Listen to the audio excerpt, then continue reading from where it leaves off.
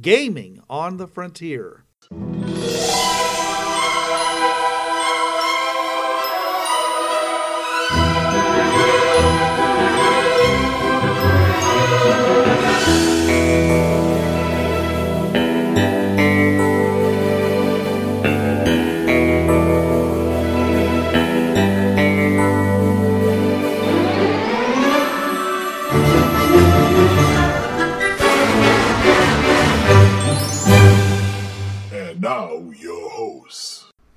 This is Bruce. And this is Trav. Welcome to Gaming on the Frontier, your podcast of finding out that the world that you saw is just not, it's just not important anymore because suddenly the way to hire things is now before you. What do you mean we went down this road and we're where? Yeah.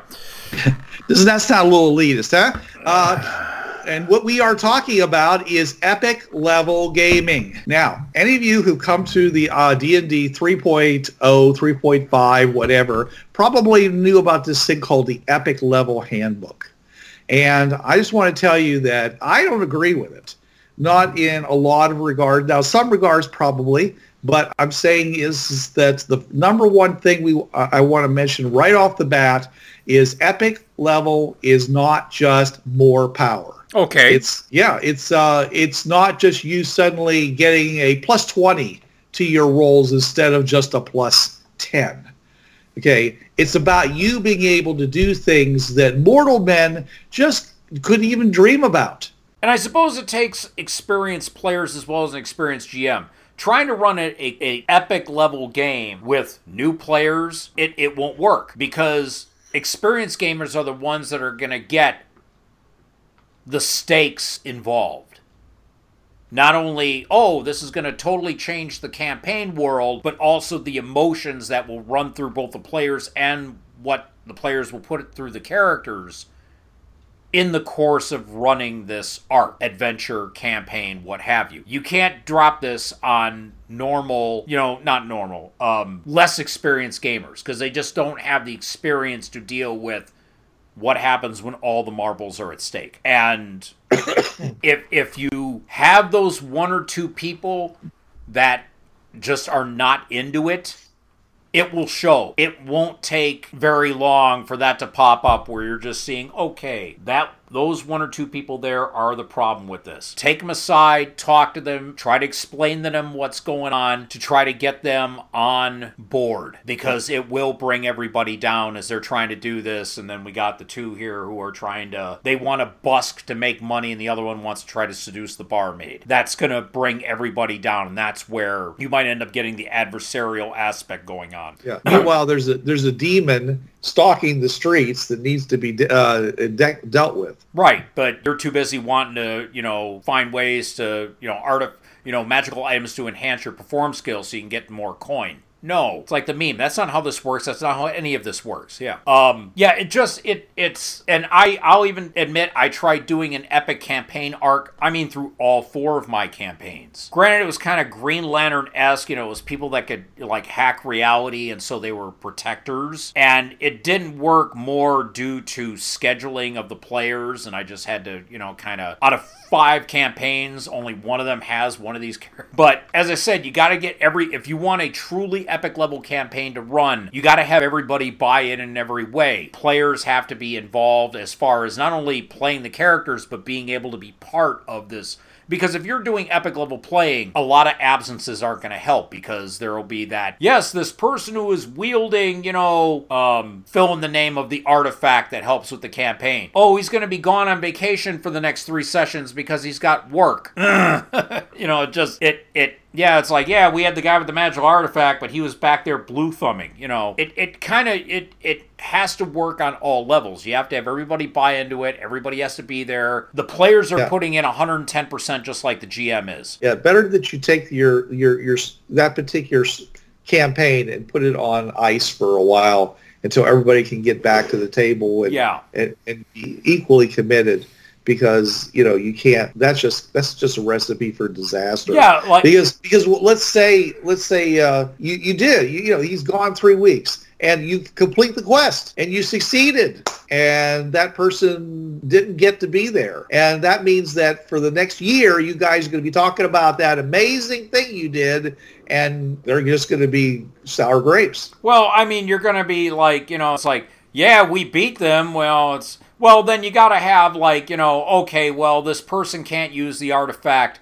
The other player has to use it. Well, then, yeah, you're going to have to sour. Well, it's like, well, it was my, artifact. Your character wasn't here. We need the artifact to complete the quest. So somebody else picked it up and had to use it. So, yeah, you're going to have sour grapes, and it's just... Which you don't... The way you avoid it is by basically just putting it on ice. Yeah, I mean, my whole Reality Night storyline that where this character quit the campaign and these others couldn't do it because of scheduling. And in the Friday night past Bureau 13 game, I have one Reality Night out of all, at the time, 5 campaigns. And I'm like, okay, I'm trying to throw in things that are still Reality Night based, even though, it was supposed to be like multiverse spanning. And yeah, problem is, I'm committed to this character having this. I can't just like change the levels for this class that allows her character to do this.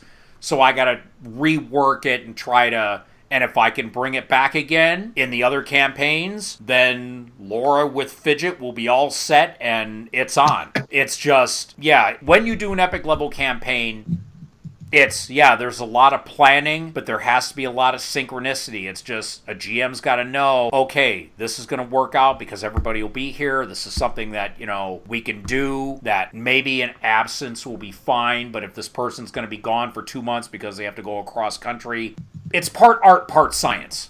That's the best way to describe it. There are some rational parts that you do in order to make this happen, and there's just gut feeling stuff that you got to do. And I mean, that's game mastering in general, but when you do epic level gaming, because of the heights of the themes involved and the depths of the themes involved, you really have to... that art and science thing takes on a whole new meaning. Because, yeah, there's stuff you got to plan for. There's stuff you have to discuss with your players to get them all on board. And even then, they're just... it's like a jazz riff. Those of you who are jazz aficionados, and you're seeing and hearing the band play. After a while, it just becomes a gestalt. It's not 6 people playing instruments together and it's meshing as a song. It's what's known as a jazz riff. Riff, R-I-F-F.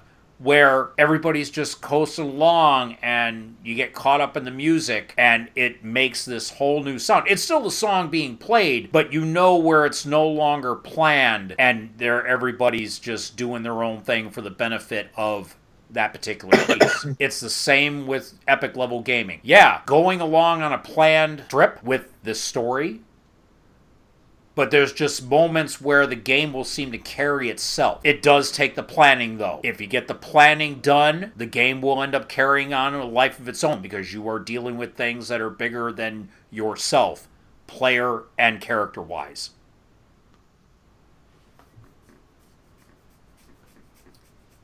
And as I said, the Reality Night storyline, not so much. I'm kind of putting that massive thing on hold and I just have the one character being a Reality Night.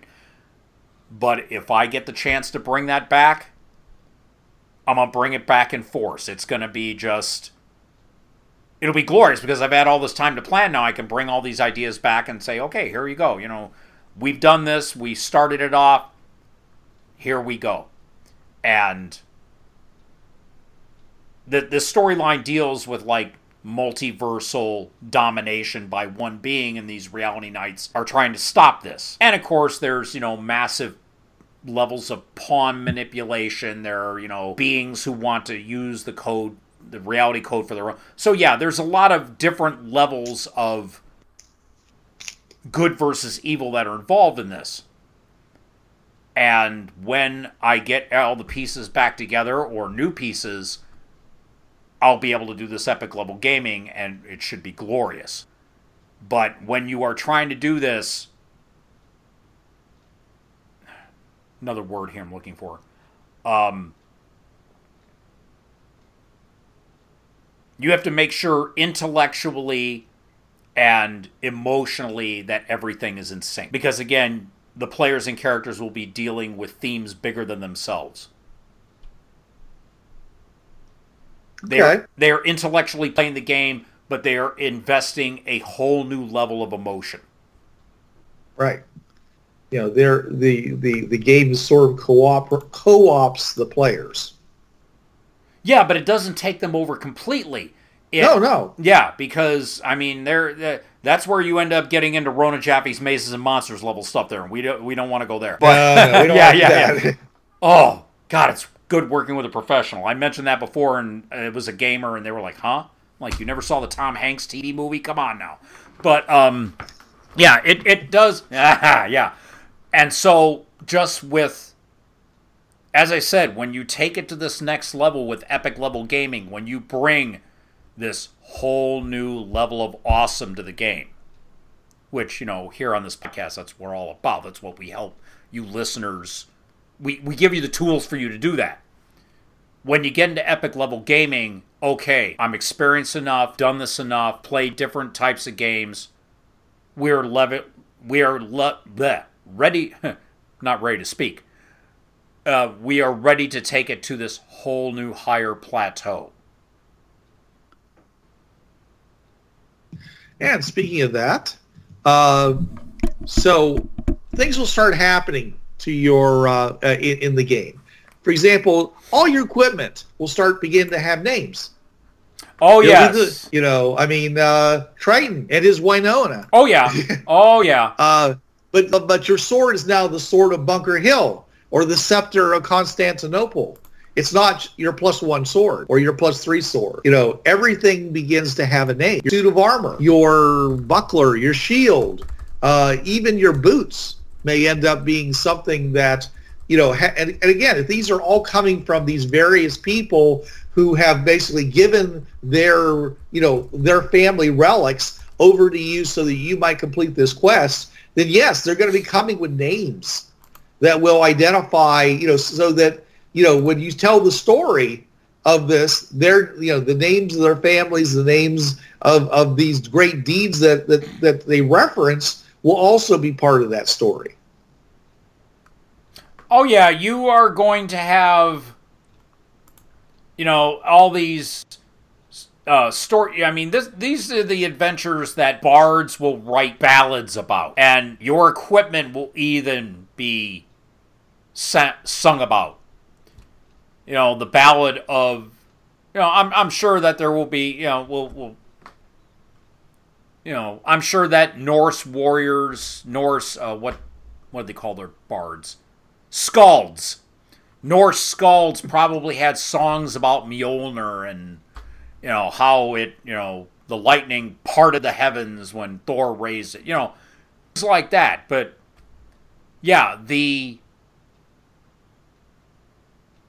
ship that, Greek. The Odyssey? No. The Argo. Jason and the Argonauts. The ship ended up becoming iconic because that was the ship that Jason and his crew went. Hence, they became the Argonauts because the ship was called the Argo. So yeah, in classic epic level stories, objects gain notoriety. And they may not be objects of power. They may not be as far as I know, the Argo was just a sailing ship. But it's because it's the ship that they used to get around, it got the fame. Now, yeah, in like the Epic Level Handbook and the Mythic Adventures, they got Mythic tier abilities that allow you to have special weapons, either legendary items or what's one of the Mythic Heroes Handbook from Legendary Games.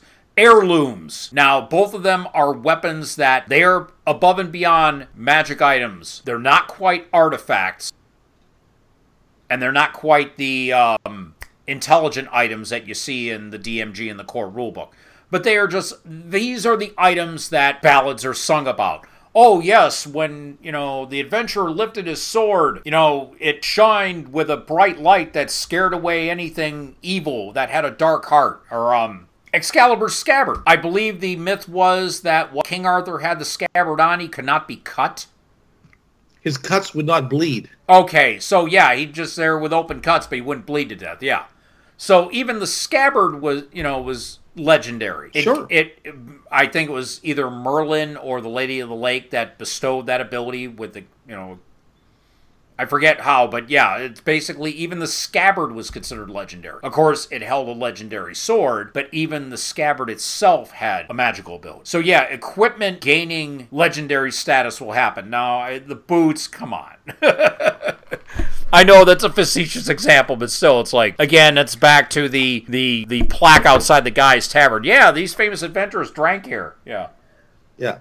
Well, Trav, I have the power pasties, and I know how to use them. I'm laughing yet I'm crying inside. Just All right. Failure should be hard to achieve, except unless it's being caused by the fact you delayed. Remember earlier we said don't let things get in the way, or you're confronting the antagonist. And the system needs to support this so the players can, bank their actions on it. We're going to charge the keep, but we can't get through the door. Our lockpick broke, or someone rolled a 1 on their whatever check. Okay, this is not what you should be having in epic level play. You should you shouldn't even make a roll for certain things. If you're in a dramatic situation, you need to keep the flow going. So if it means that they auto go through a lock, they auto go through a lock. If it means that a whole bunch of low-level schmoes just basically get just knocked out, or they run in terror before you guys charging at them, they just break and run, fine. That actually adds to it. The people who are below a certain level, just like, dragons have this aura of fear around them, the characters third level and below don't even get a saving throw against it. It should be like that for some epic level characters when they have when they have the game face on, or the game face is on the armor and they got their helm down and they are coming, then it's like, okay, we are stepping aside. Just excuse us, it's like the song, I'm out of here, screw this, I'm out. Yeah, yeah. Yeah, it's just like you see it coming. It's like there is nothing to do to stop this. It's not even cowardice. It's just literally just acknowledging the reality that is occurring around you. And like, okay, so I can just stand here and become mincemeat, or I can just walk over there and it's somebody else's problem. It's above our pay grade. Yeah, exactly. Whatever term you want to use for it, somebody else's problem. That's sometimes that happens. Sometimes, and so often in movies and things like that, the people that acknowledge that are painted as craven cowards or something like that. And a lot of times, hell no. That's self-preservation, son. That's like, okay. Yeah, crazy, not stupid. Yeah. Yeah, exactly. They are seeing they are seeing the veil drops. They are seeing reality as it is in that second, and they realize where their place is, and usually their place is over there. Yeah, this looks like a job for somebody else. Yeah. Somebody else. Yeah. You betcha. And that really helps the epic level characters, because they got people getting out of their way. And you don't have these stupid things where I've got 6 layers of combatants, slowing you down. If you really want to do that, the GM should say, after fighting your way through 6 levels of combatants, you now are entering into the throne room, but don't actually do it. That's just no, they have story tropes, and again, Scorched Earth Studios does this, where it's okay, you want to make it's the where you have the term popcorn. Oh, look, it's like 1,000 mooks or goons. They say just give them 2 hit points. These guys are meant to be mowed down. Yeah, you can sit there and do your combat maneuver and you take out 3 of them at one time because the bullet just goes right through 3 of them. Like in that scene in Last Crusade where Indy picks up the Nazi pistol and shoots and goes through the 3 guys standing in front of him. Things like that. Sure. Yeah. Yeah, something that shouldn't happen, but yes. Well, if you find a mechanic while you're running this epic level campaign that allows your players to do things like that, use it, because that'll help them with the buy. And it's like, yes, these people did not, they are, forces. They are cannon fodder for the great evil and they are sent against us. Fine. We're going to walk through them. In Bestiary 6, they have now the troop. Okay, Bruce, when we did Fringeworthy D20, you did the swarms for the Melor. Yeah. And it's anything up to tiny or smaller, and it's hundreds of creatures. In Bestiary 6, they've done the same thing for small creatures and above. It's just they call it a troop. And you can mix and match certain advantages or raise the lower the CR, but it's like, oh, look, it's a troop with better armor or ranged weapons, or they got Berserker Rage. That's another thing that you can do. I've run in my campaigns, I've used the troop rules, and my characters, yeah, they're anywhere now, the 4 games are anywhere from 10th to 13th level. So they've got decent area effect spells. I did the math for my Sunday game, and it was 200 goblins as a group of troops. Pixie's husband, Jeff DeReff, played this Karsus and just brought in Cloudkill and Firestorm. I told him in 3 rounds you took out 180 goblins with these. And of course he's like, yes, because he walked through them. This epic level quest that they're on, bouncing from the dimension. They were in this dimension and this goblin horde was attacking, and he just walked through them with the application of 2 or 3 spells like it was nothing. And so I described it. Yes, the battle is over. As you walk over crunchy goblin corpses, as their hands are locked around their own throats from the repeated cloud kills. And it gave Jeff a sense of, holy crap, my character just took out 180 goblins. Because, again, it was trying to evoke that sense of you are even above other 13th level characters because of the power you wield. And so if you can find a mechanic that will help your players walk through certain, I mean, they may affect normal characters, but if you're an epic level character and you are going through this epic level scenario, if you can find a mechanic that will just let popcorn be popcorn, use it, and there's no shame in that game. Because that's the whole point. When you're an epic level character, you're going to walk through the popcorn. You saw in Lord of the Rings what the 3 characters, Aragorn, Gimli, and Legolas, did to hundreds of opponents. And what did Gimli say with the Oliphant and all those soldiers? That only counts as 1! Exactly. Yeah, but they did all that. They took out 30 guys in 15 seconds. Right. Just use the mechanics. Don't feel ashamed, because that gives the players the feeling of like with Jeff. Yeah, in 3 rounds I wiped out 180 goblins with using just 2 spells. So yeah, do it. It helps with the feel of the game. Okay, so the last thing is that characters should have insight or inspiration that goes beyond what other people expect them to have. They have the ability to cut through the dross to what matters most. I don't know if you want to call it combat awareness, whether you just want to, they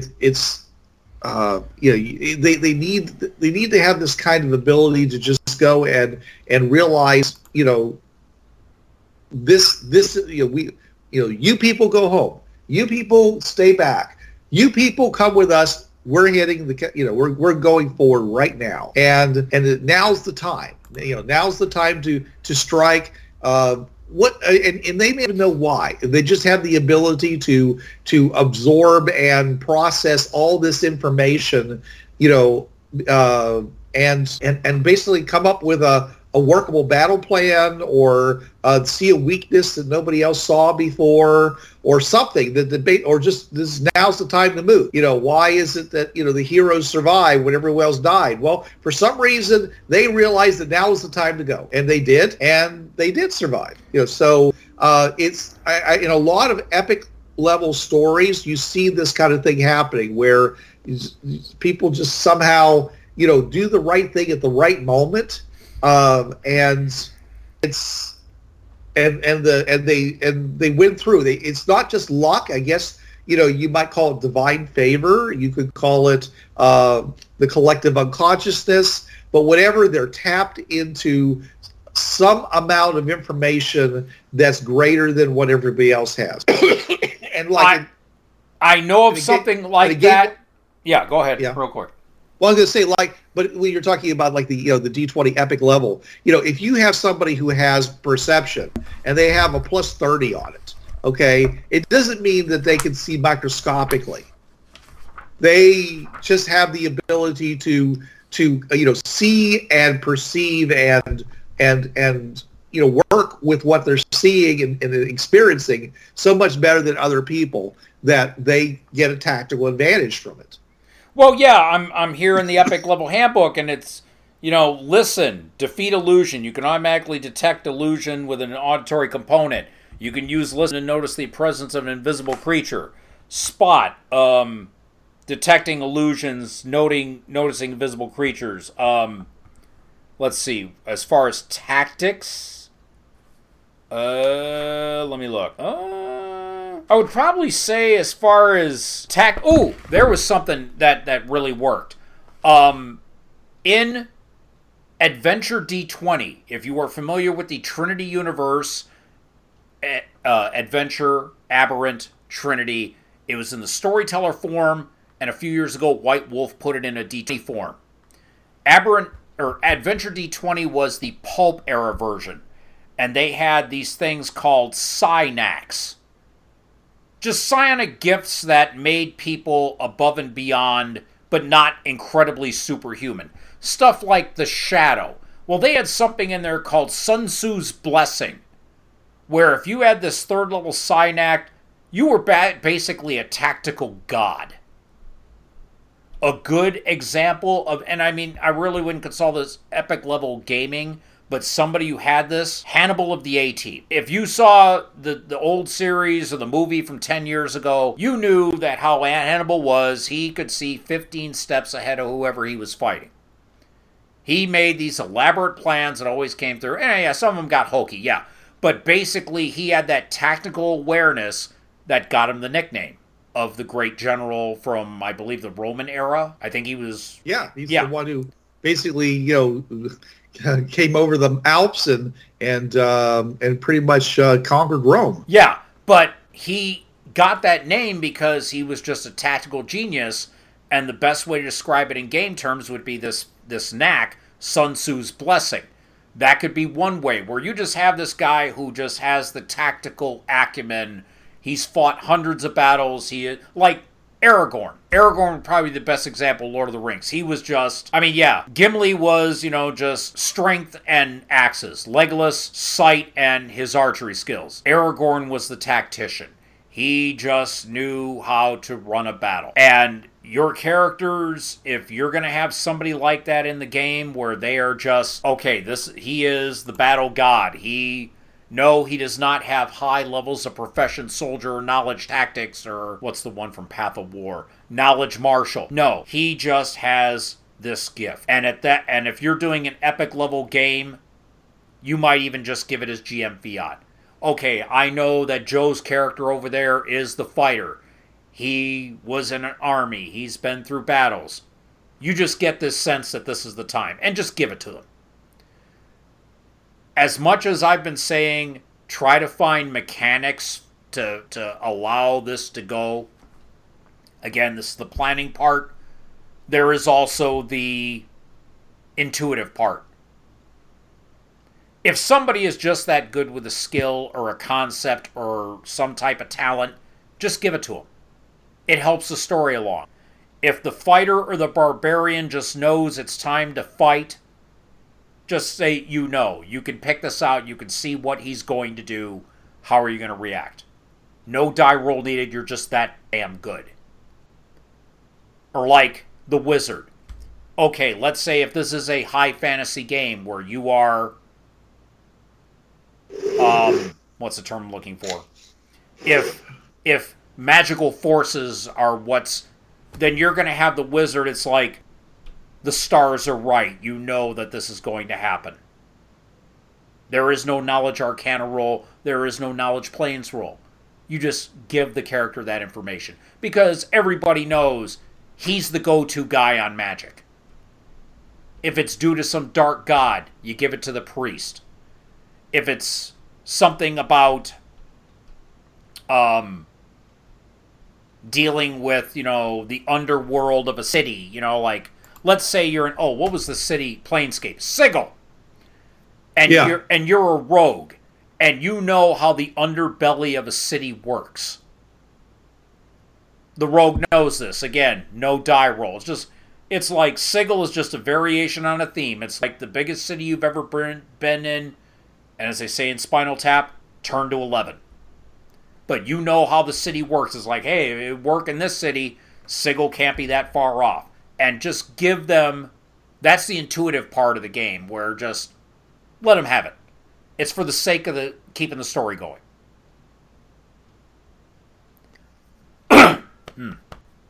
Seems both of us are having trouble tonight here. Excuse me.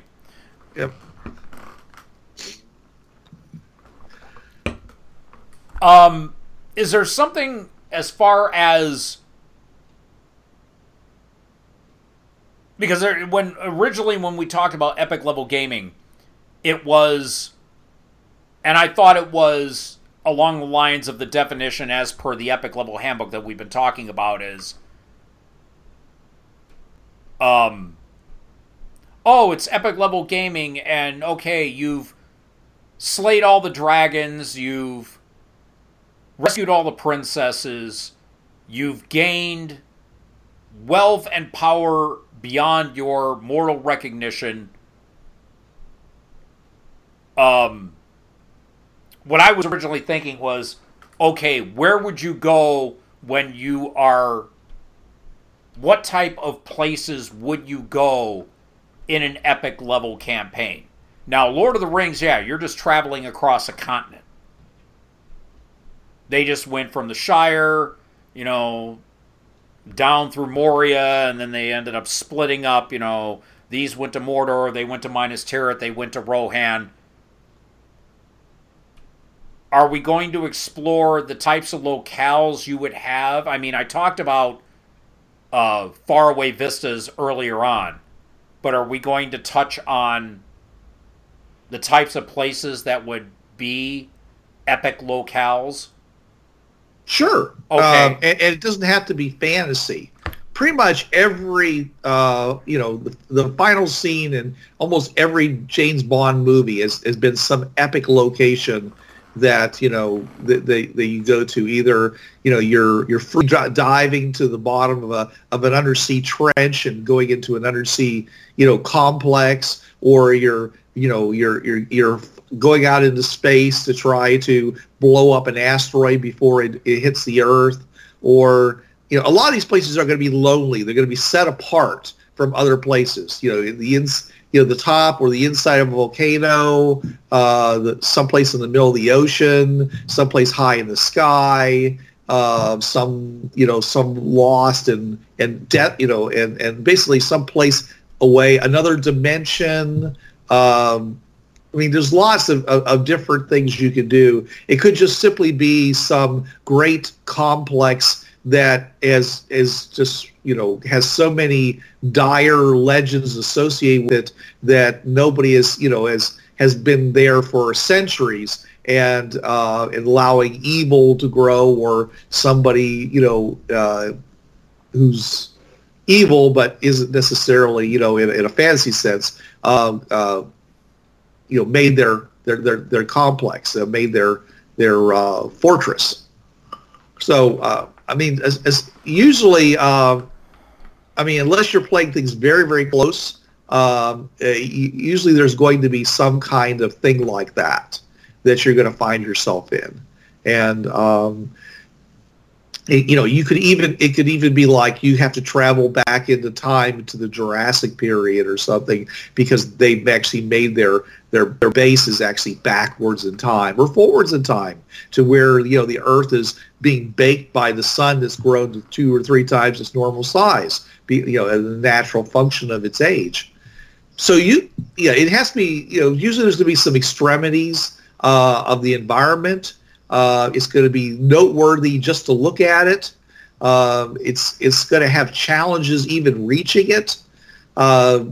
So yeah, that's how I envision epic level, locations. Well, because usually when they talk I remember reading this in the epic level handbook here, that, okay, you have, as I said, you've rescued all the princesses, you've slayed all the dragons, you've gained wealth, and you have lands, and you have a noble title, and you want to keep going. What do? Well, often they're saying, leave the material plane. You have the upper planes, you have the lower planes, you have the transitive planes, which are astral, ethereal, and shadow. If you want to, you can do the elemental planes. Earth, fire, water, air. I brought up to one of my Saturday gamers, because we're doing, in the Bureau 13 game, they're going to Necromancer Games. They did City of Brass, and they did a transitive plane that Earth, Fire, and Air all meet together, called the Plane of Molten Skies. And I explained to one of my gamers, Donald, I'm like, you do realize that there are people with enough money that they'll sit there and do mining operations in the elemental plane of Earth. They're like, yeah. I said, you do realize that rock is not the only thing in the elemental plane of Earth. Donald just looked and said, oh, yeah, that's right. I said, yeah, there are, like, magically backed governments and guilds, and they will sit there and mine in the elemental plane of Earth, hoping to hit that big mother lode of ore or gold or gems or other precious metals or what is now known in Pathfinder as sky metals. Oh, yeah. So, going to the various elemental planes, you could find all new realms of adventure.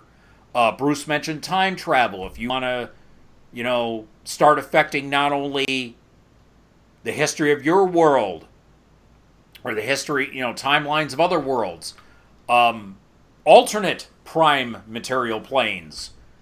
Okay, you've done everything you can do in Faerun, Krynn, Orth, Eberron, the Kingdoms of Kalimar, whatever, find, totally new where you're powerful, but you're a stranger. You are now having to relearn this entire new world that you're in because you've done everything you can do on Faerun. You've been to Kara-Tor, you've been to Mastika, Anachrome, you've been all over the planet. Here's a whole new planet. You have to learn it from scratch. Granted, it'll be easy because you have all these high-level skills and spells, but what's the old Yogi Berra? Everything's new all over again. Yeah. So yeah, often planar travel is a big thing to, epic level gaming. And even if it's that you're not 21st level and you need to go on, but even an epic level campaign as far as, with the grandiose themes. As I said, Lord of the Rings, they just walked across a continent. Your epic level, and it could be like a mythic game in Pathfinder. You could,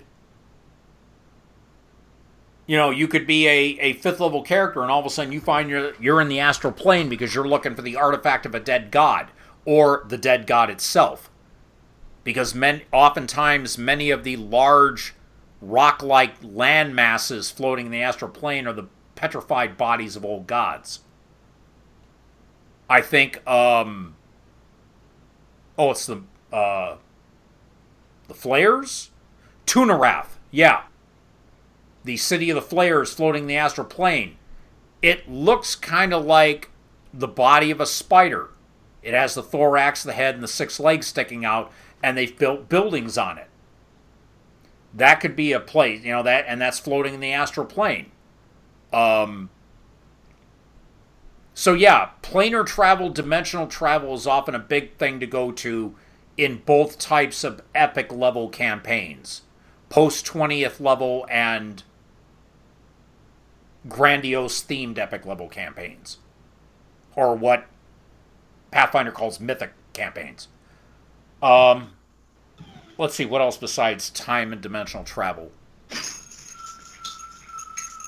Trying to recall if there's other places. World ships. Yeah, I remember your one adventure you told me about with that. Yeah. But also, the Star Lost, before they screwed up the concept. These gigantic habitats that were connected to the main skeleton of the ship. And, in order to get to the front, you had to work your way through them. And that... And if you don't, then they're going to crash into a sun and everyone's going to die.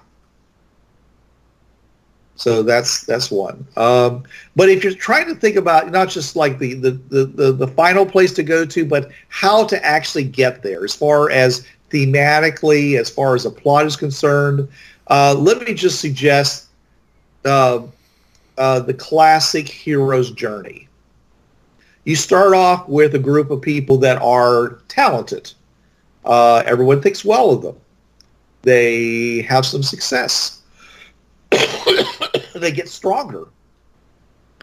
And then they set themselves off to take off, a big bad, maybe the big bad or another big bad, and they get crushed. And they fall down, down, down.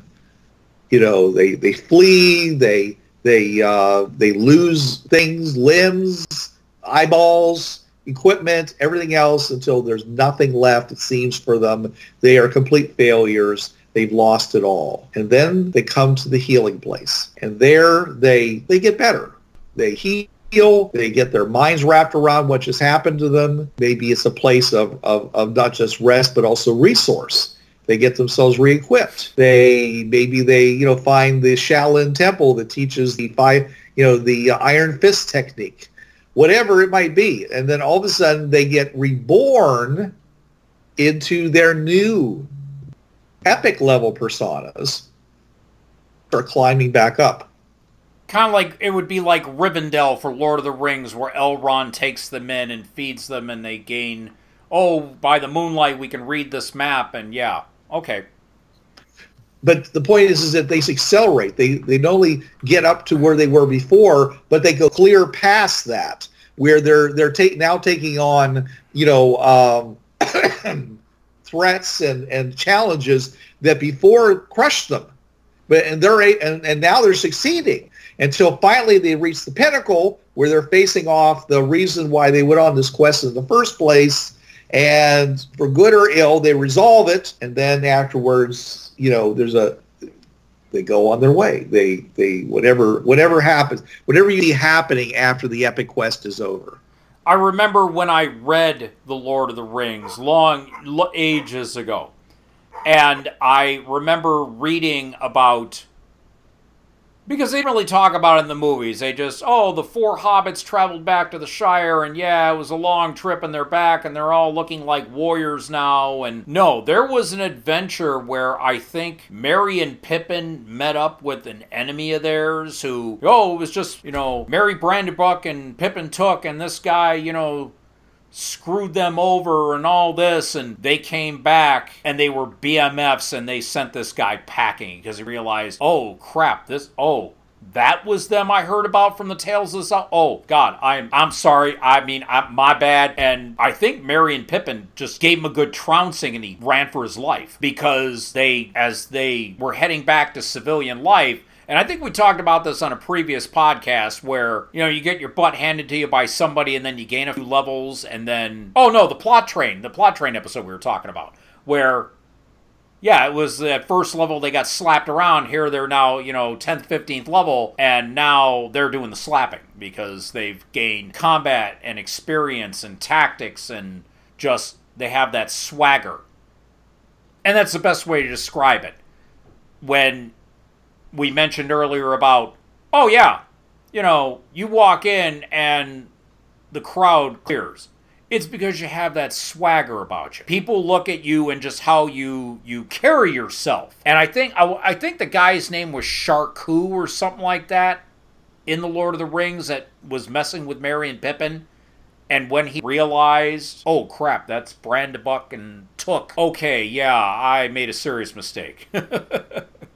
Starts backpedaling because he realizes he's about to get his butt handed to him. But yeah, and it's something that they mention in Mythic Adventures that often when you go on a mythic journey, you really, there's a term.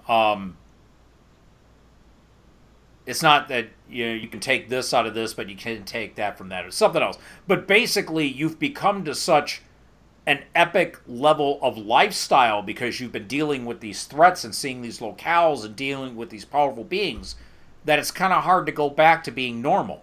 Even if your power is temporary and it's like, oh yes, I was given this ability to do things and now I don't need it anymore, it's been taken away. And you have to go back to being, like Samwise, you have to go back to being a gardener. Right. Well, this is why in most epic level tales, after they complete the big quest, the king goes and says, okay, I'm granting you all adjoining territories on the edge of my territory. So, because not only that means will you keep that territory safe, you'll probably expand it.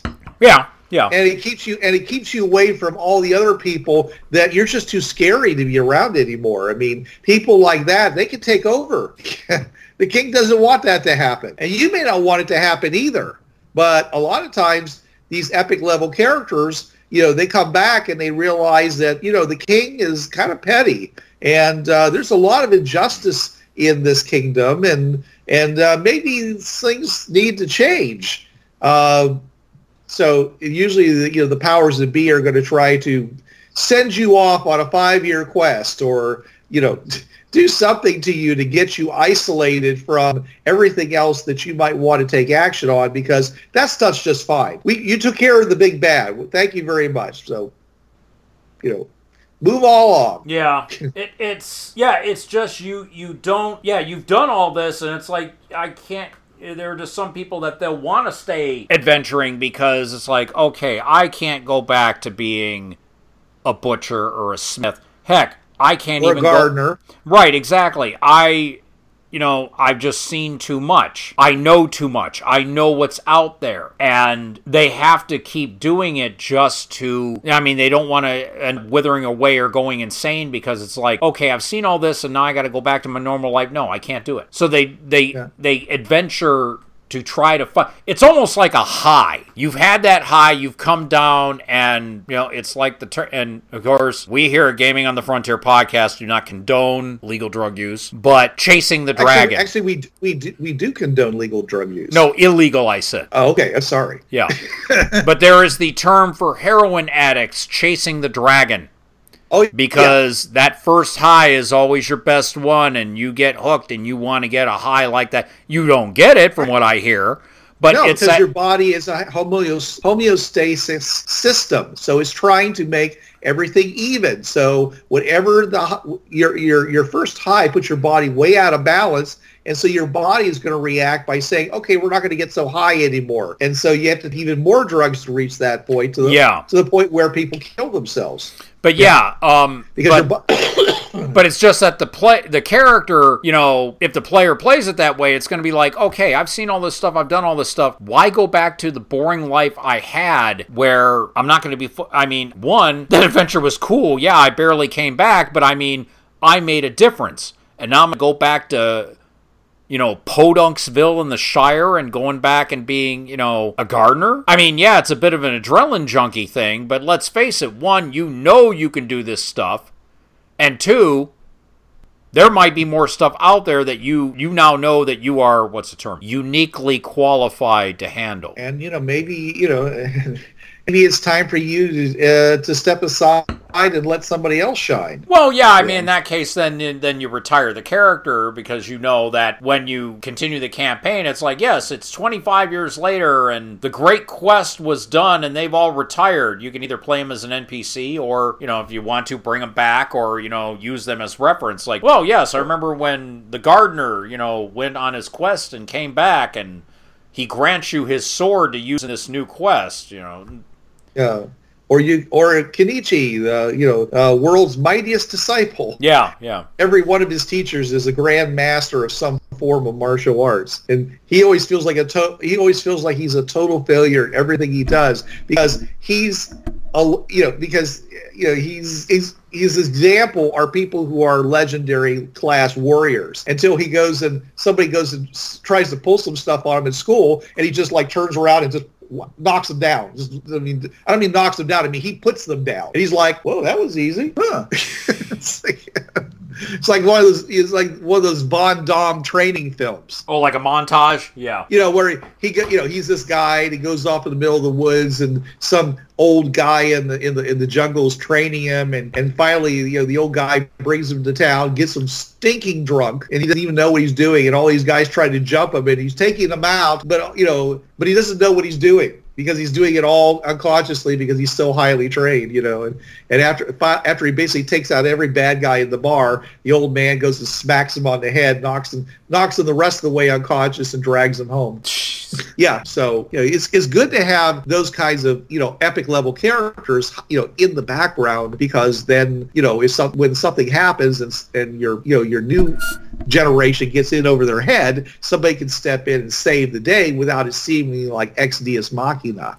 They actually had a reason for being there, and the reason that they didn't do it, what weren't there in the forefront was because I already did this. Well, that was something that they brought up in the Epic Level Handbook. It's like, okay, you have an Epic Level character now, as in a character that has achieved 21st level. Are you the first Epic Level characters? Are there other Epic Level characters around? If there are other epic level characters around, why are you just now finding out about them? And usually it's, okay, yeah, they did this, but also it's like, yeah, they did their thing and they went into retirement. They hid because they didn't want people bugging them constantly. Oh, Mr. So-and-so, can you, get my cat out of the tree? And again, everybody's constantly bugging them because they know, well, this guy can do everything.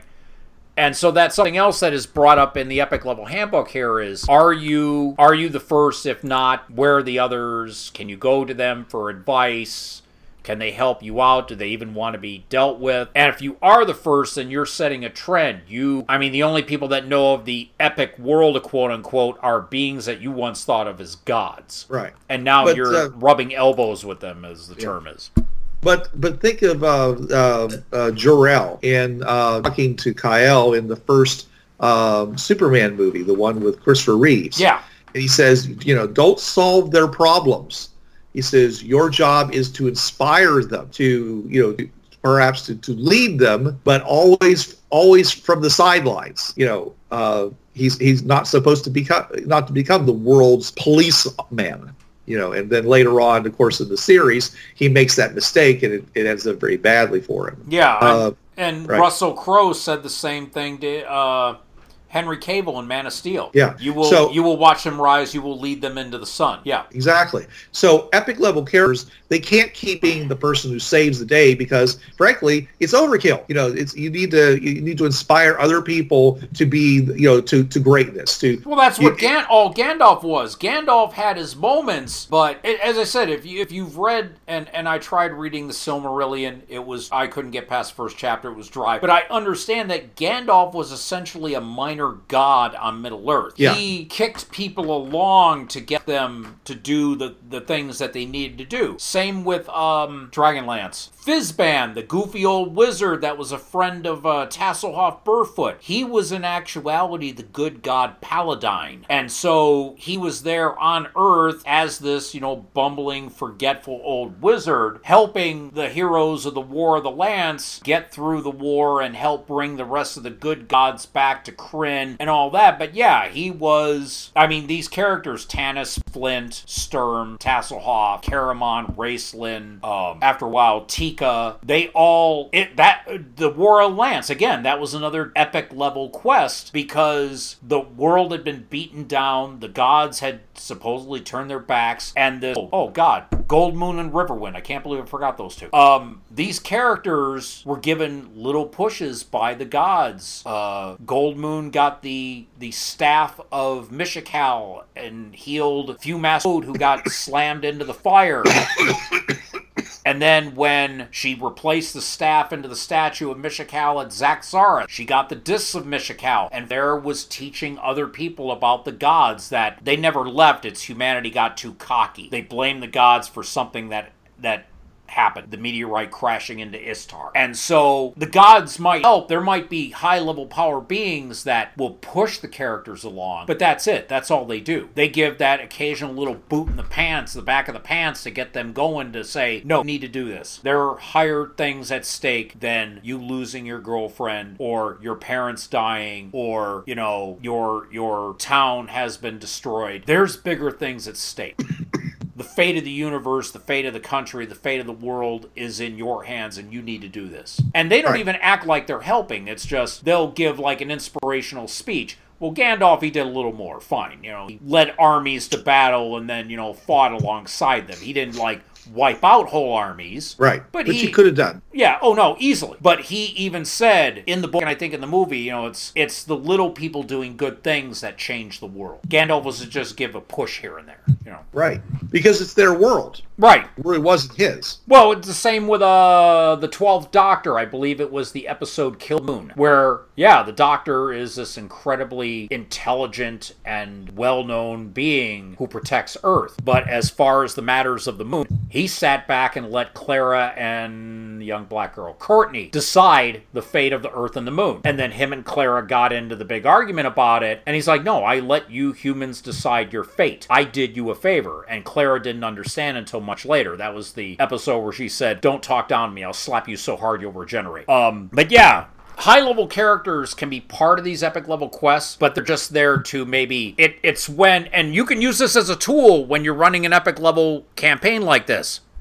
You have that high-level character. He may seem a little goofy or a little senile or, oh, it's just so-and-so. Yeah, he's along for the ride. We like him. But every so often, you can use him as a plot device when the players are getting a little off course to sort of push them back. And it's just lovable old Fizzban.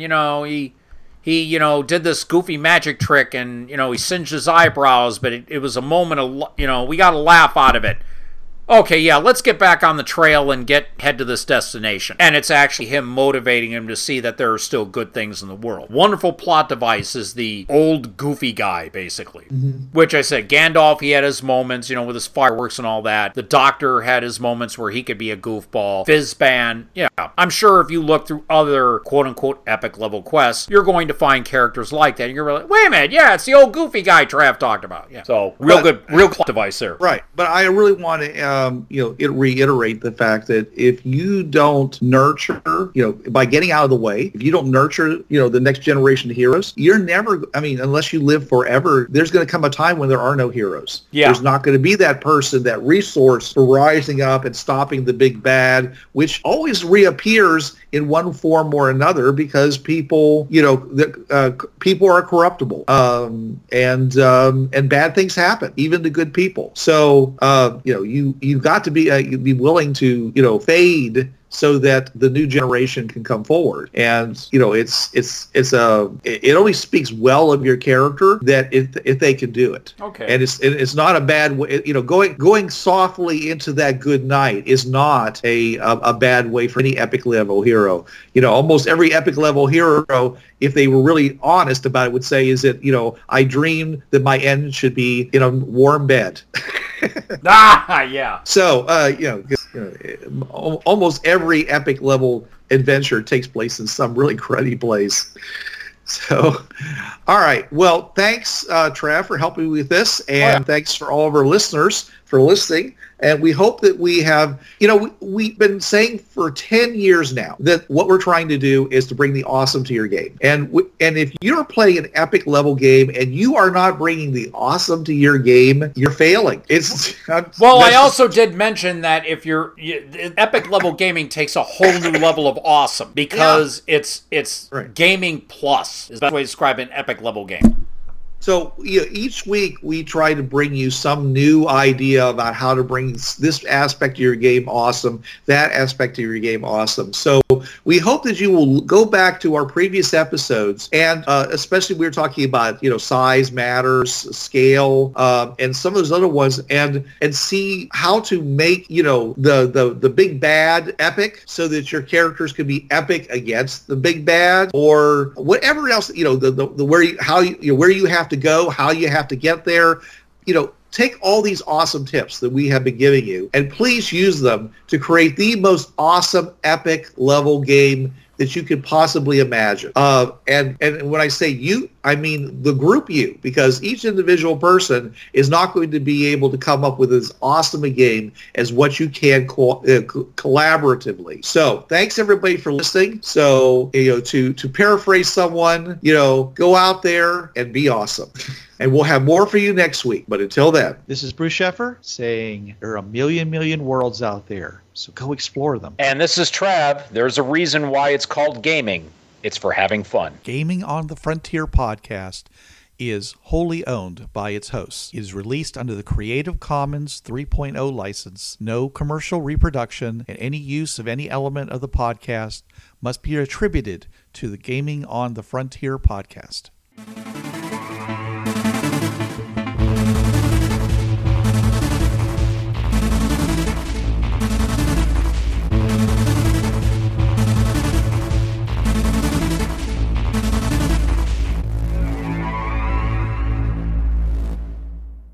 Hi, this is Trav from the Travcast. Listen to me Tuesday nights, 8 to 10 p.m. Eastern on listen.dementiaradio.org:8027.